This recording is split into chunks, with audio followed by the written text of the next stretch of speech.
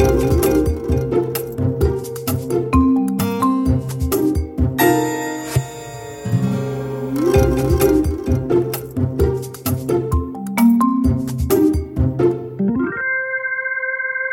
to Managing Marketing, a weekly podcast discussing issues of importance to the marketing, media and advertising world.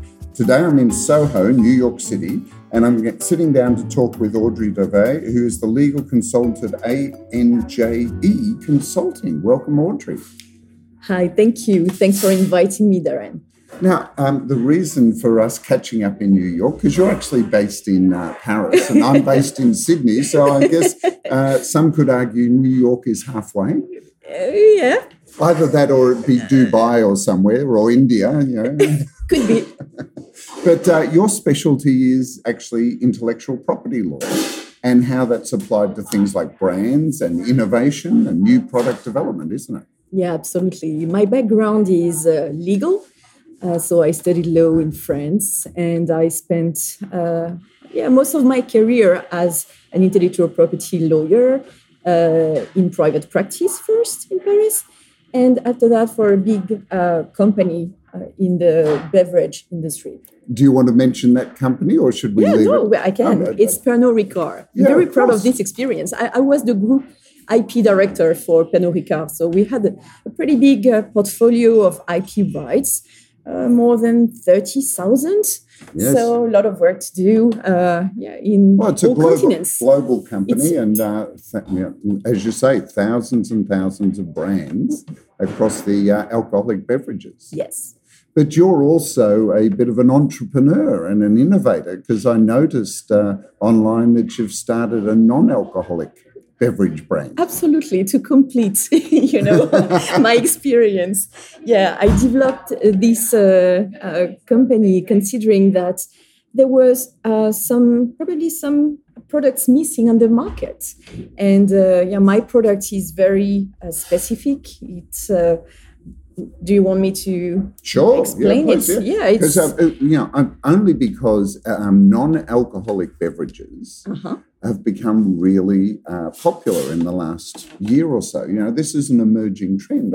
I noticed Heineken have produced a non-alcoholic beer, and it's sort of jumping on that change of lifestyle where people want the flavour but don't necessarily want the alcohol. Is that the category you're in, or is this a different category? Absolutely. But I wanted to tick more boxes.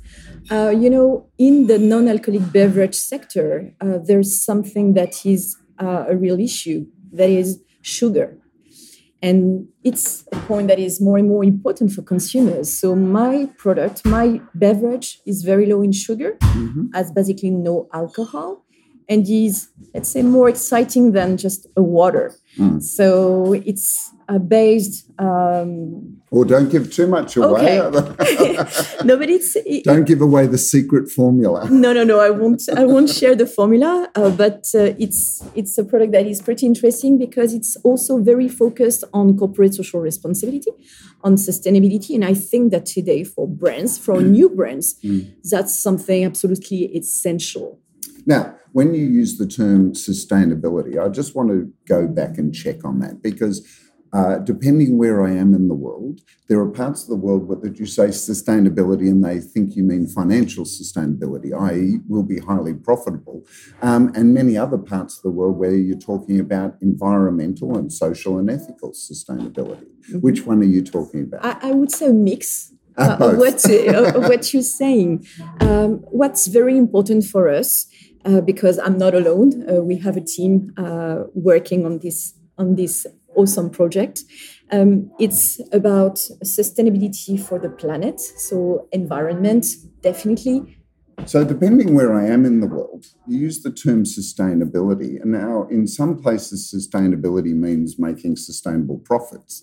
In other places, it means environmental sustainability. And others, it means to be good corporate responsibility. So which one is it for you? Yeah, I think it's probably a mix of what you just said. I consider that a company should be sustainable, that is sustainable should make profits. Otherwise, there's no existence for the company. So profit is absolutely essential. But at the same time, you need to take into account people. You need to take into account the planet. So it's, I would say, a mix of actions that we put in place that will provide something positive on all these on areas. every dimension. We cannot do everything, of course, but with our product, with our identity, with our values, we know that we can have an impact on certain issues. Right.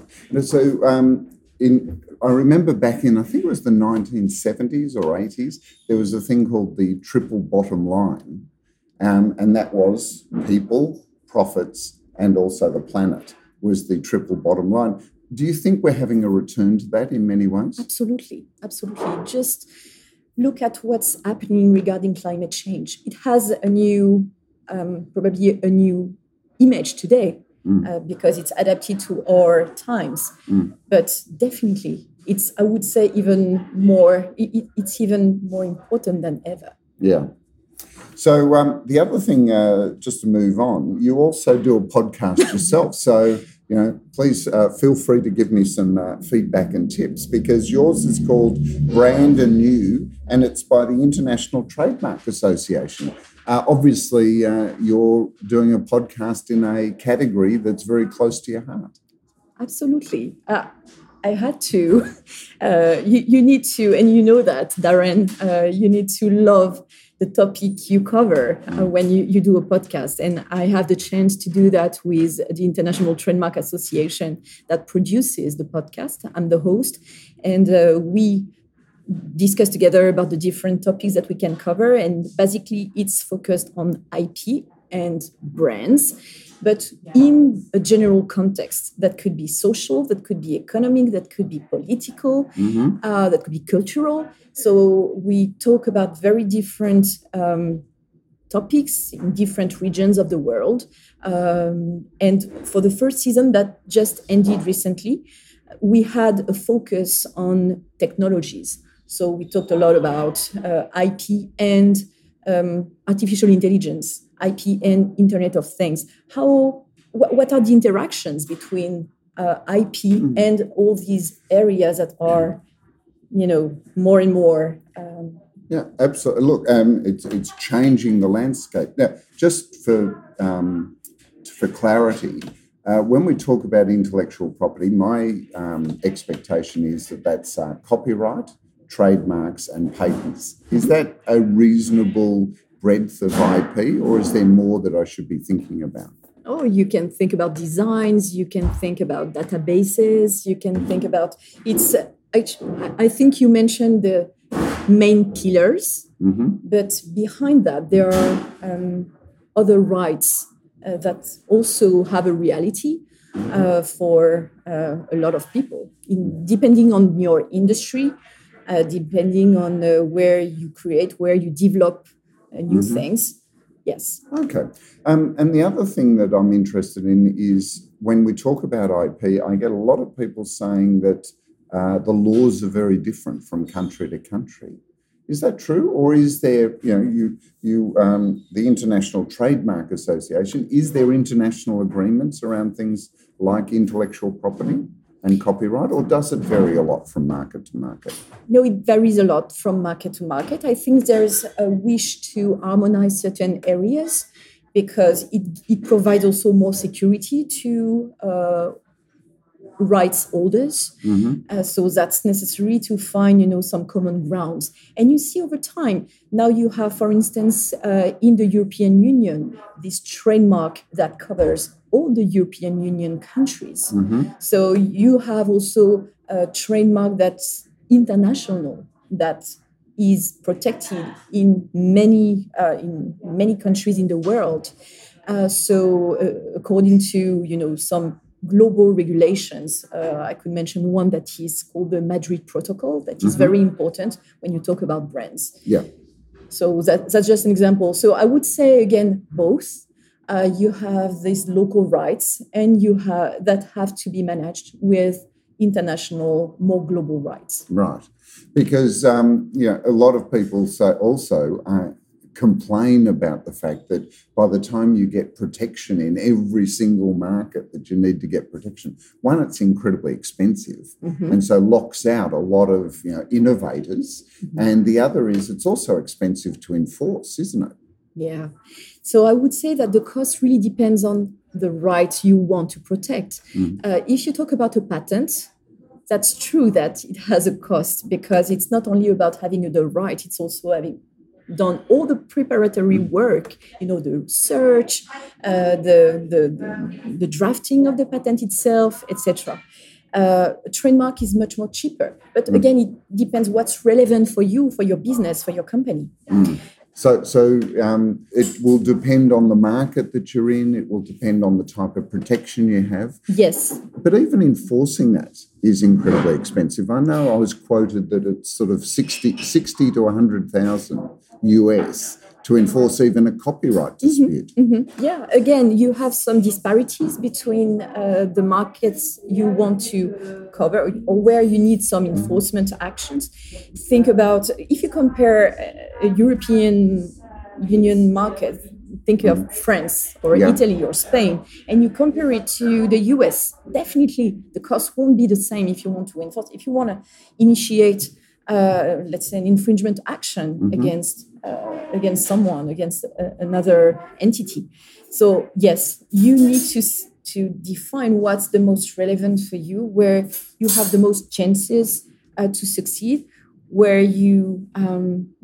it makes sense for you to bring an action before the courts. Yeah. So yeah, I would say it's true. What you said is true, but depending on the markets. Yeah, so because there are some markets like the EU where they've harmonised within the EU the sort of rules and regulations around registering and protecting your intellectual property. But technology is also making it incredibly difficult. I know the number of times that we've been on the periphery of disputes over code, for instance. And there's only so many different ways you can code something. So how can people get protection around that type of information? That's a very good question, and it was the purpose of the first season of my podcast of Brand New. How can we protect? Just think about artificial intelligence. Can you protect, or how do you protect, let's say, a creation made by a machine? Who is the author?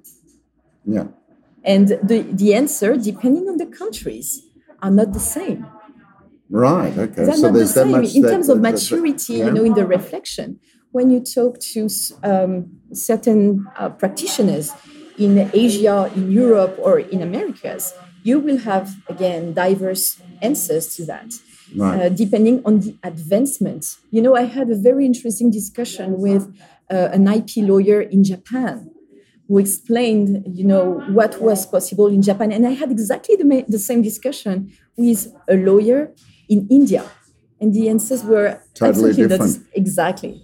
Because it would be quite dangerous, wouldn't it, to actually give the rights to the person that created or programmed the AI, because some religions could argue that their God created human beings, so God creates all the intellectual property. Okay, so may I ask you a question then? Who should be the author? The machine for you? Well, ultimately, the machine created the actual piece of intellectual property. So yes, and then if the machine is owned by someone, the ipso facto, they then own the rights to it because they own the machine. Yeah, there's a lot of debate around that. Because the person that programmed the machine owns the program. Does that mean that they own the outputs to the program? No, well, not necessarily, because there are a lot of software systems, for instance, that the owner, the programmer, or the owner owns the software, but the customer, their data that goes into it and gets programmed, they own the outputs of that because it's based on their data. So, this is where we get into that area of perhaps having shared ownership rights, because there's a certain level that some people own and there's other bits that other people own, and that they should be able to share and have protection of their component parts. Yeah, I think basically it's about the question of security. And, all these regulations, all these laws have been made for humans. They have not been made for machines. So it's about what will be the future of the certain laws and how they will need to adjust to our times, to our technologies. Yeah, it's like, it's interesting because it is like when someone's employed, for instance, and in their employment contract, everything they create is owned by their employer. So it is possible to have, automatic assignment of your intellectual property to someone. We've seen that every day with employment contracts. And in some countries, it's enshrined. You don't even need to state it implicitly in the contract because it is just the rule of the market. Perhaps that's the direction that we can take for machines. Whoever owns the machine owns the copyright, owns the intellectual property. Yeah, we'll see how it evolves. I would say that I've not felt any consensus on these topics during my discussions with experts, with all these visionaries that think about what will be next. In the IP world. Because I jumped to the next level, which is what happens when those machines have self-consciousness. Oh my, yes. Which is a long way away. I know we talk about artificial intelligence, but we're talking about it really in the domain of running an algorithm and machine learning from running those algorithms, rather than, I think from all the reading and talking that I've conversations that I've had, that true sentience, true machine awareness of itself is still a long way off. Yes, yeah. So we can come to the rights of the machine later. Yeah, I think so. We'll see when we start talking about emotions of the machine. We'll see, but yeah. Now, one of the other things, the technology of the internet has put a lot of stress on the laws of intellectual property. We've seen people taking trademarks and changing them and, for satirical purposes or for political statements and things like that. And the number of times that the traditional legal process to actually enforce the rights of the owner has largely failed because, it can come down off the internet here only to pop up somewhere else and they have to go through the whole legal process again. You're absolutely right. It's very tough to defend properly your rights in the era of internet. And the question would have to be, do you need to? In some ways, because part of it should be around whether it's actually damaging the value of your intellectual property rather than just, a lot of this is people, either fans wanting to, there's a beer in Australia called Victoria Bitter, and tattoo artists go and get the rights to put the tattoo on their customers.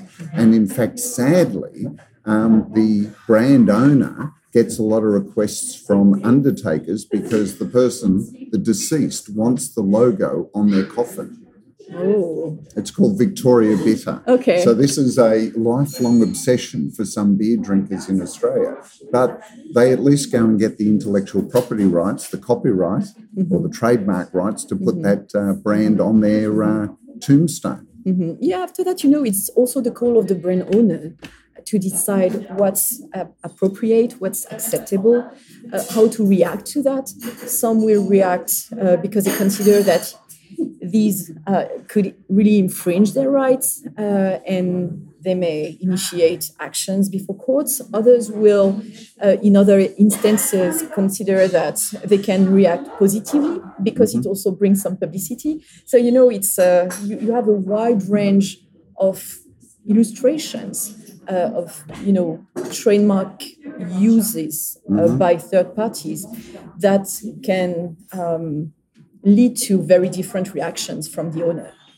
And also on the internet, we're now, because people are more likely to get picked up, Young musicians are often getting picked up for lifting pieces of music from existing tracks. Artists, filmmakers are getting picked up for using trademarked designs as props, for instance, inside films. I mean, it must be a bit of a minefield, is it, from a legal point of view? Yeah, you have a lot of contracts, so that's also the key to many problems. Just to authorize the use, the reproduction, the representation of the right of others. So, it's. I would say that if one wants to use the right of others, the basic really thing to do is to ensure that you can do it and with a proper authorization. That's true that in the era of internet, it goes fast, and you have so much content that sometimes you don't feel you need to obtain authorization. But basically, if you meet an IP practitioner, if you have, the project to develop something with the right of others, no doubt he will or she will advise you to do that properly. So, Audrey, what specifically about innovation, right? Mm-hmm. Because part of innovation is getting, in a way, inspiration from what exists and finding new ways or new combinations of putting that together. What's the role of intellectual property in actually defining or protecting innovation? Because in some ways, your innovation, you could be at risk of being accused of borrowing or being inspired by someone else's IP. Mm-hmm. Yeah, I think it's absolutely deeply linked. Why would you innovate if your innovations were not protected properly? Absolutely. It's a big cost. To exactly. do innovation. It's an effort. It's an intellectual effort, a human effort.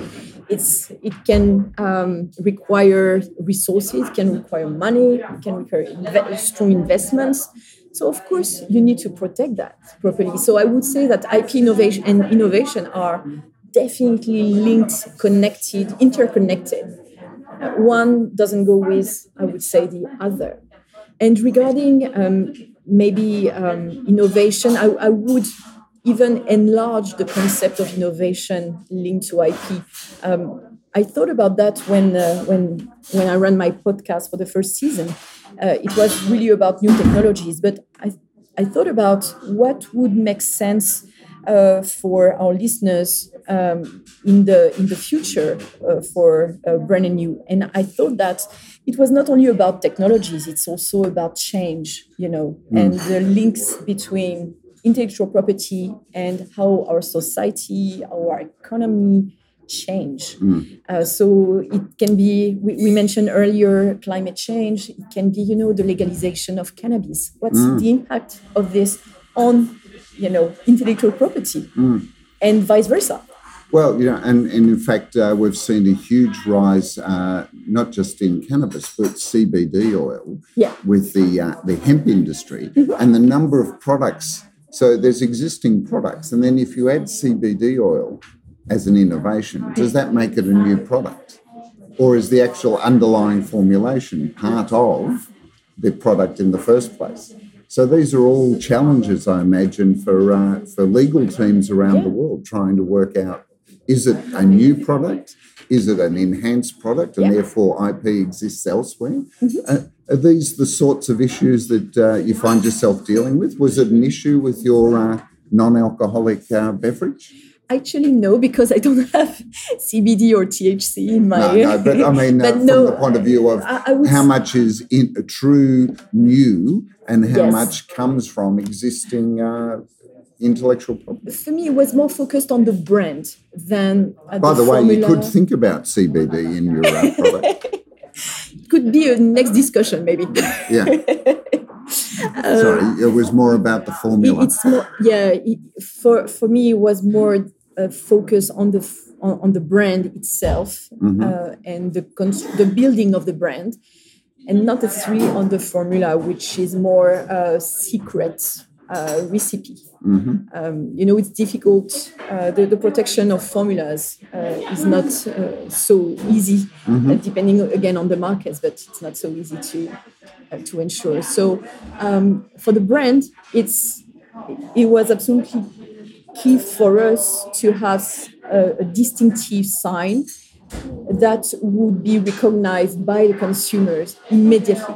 Yeah. And that's, the basic definition. One of the other areas of interest for me is that traditionally people think about brands as logos when they get into a legal domain. When they're thinking about protecting their brand, they think about the logo type or the typeface or the packaging design.